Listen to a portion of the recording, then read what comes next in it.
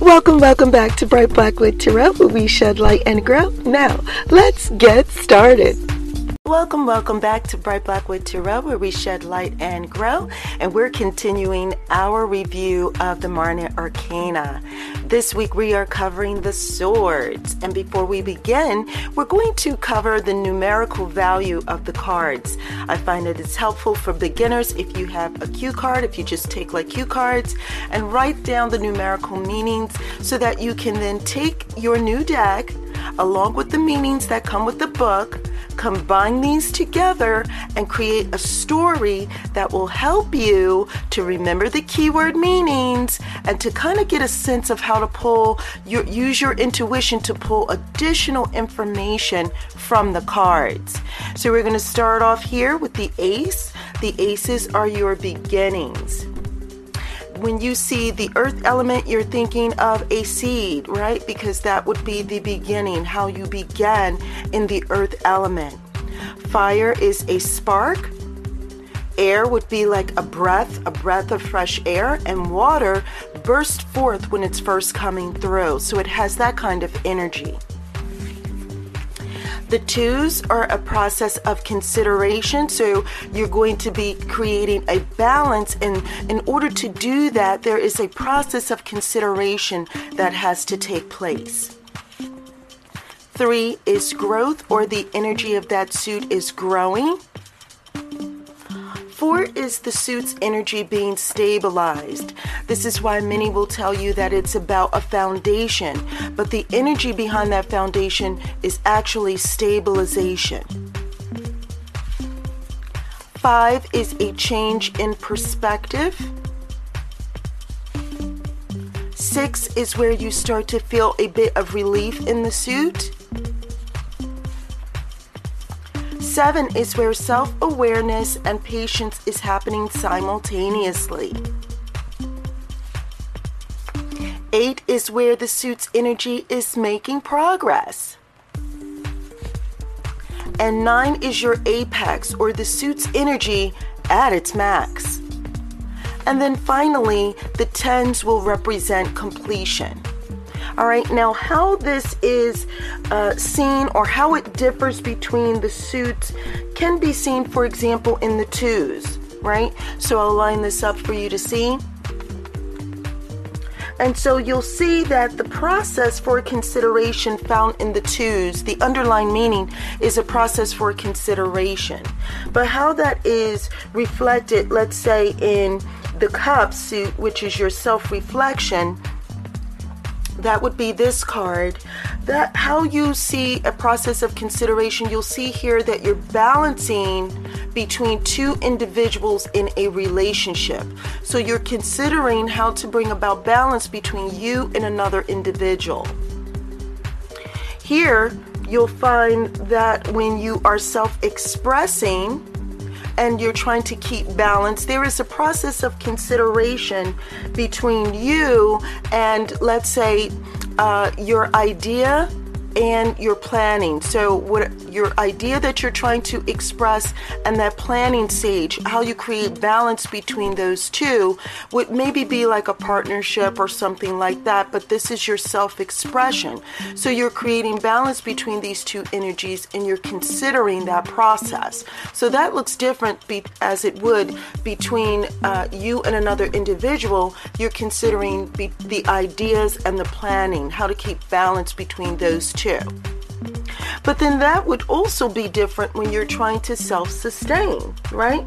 Because now you have two different ventures that help you to do that, and now you're trying to keep balance between two ventures that would help you self-sustain yourself, right? So all in all, the underlying meaning is all the same. There is a process of consideration. You're trying to keep balance during that process, but how it transmits during these energies would be different. Now let's begin our story of how the traveler takes a walk through the air in order to self-protect. Now I hope you can see this clearly because we're going to start. This is your ace. And so the traveler begins sharp as attacked in the spirit of initiative.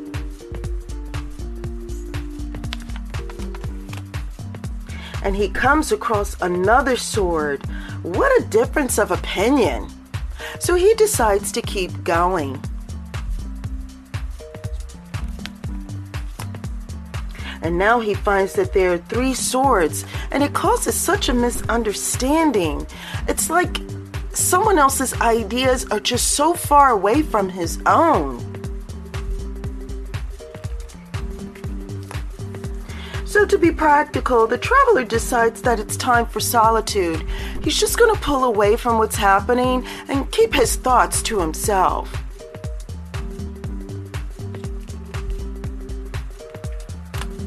Soon, though, he finds 5 swords, all pointed at him.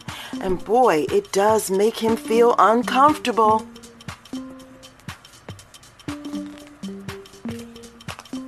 Now he takes 6 swords and decides to take a different direction, but he wants to be cautious. This leads to 7 hopeful swords, where he evaluates which he can let go of and which swords that he should keep.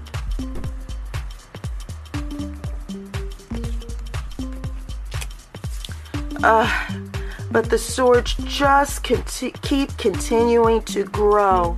My goodness, it's hard to think with all these 8 swords.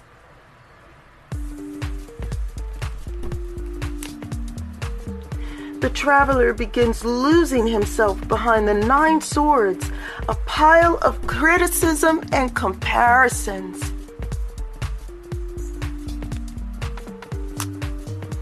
Finally, the traveler has failed. He's failed to keep his spirit of initiative, and he didn't fight to think beyond himself and aim his sword at new horizons. Thus, 10 swords have defeated him. A lesson for us all who desire to self-protect. Inner clarity can provide self-protection.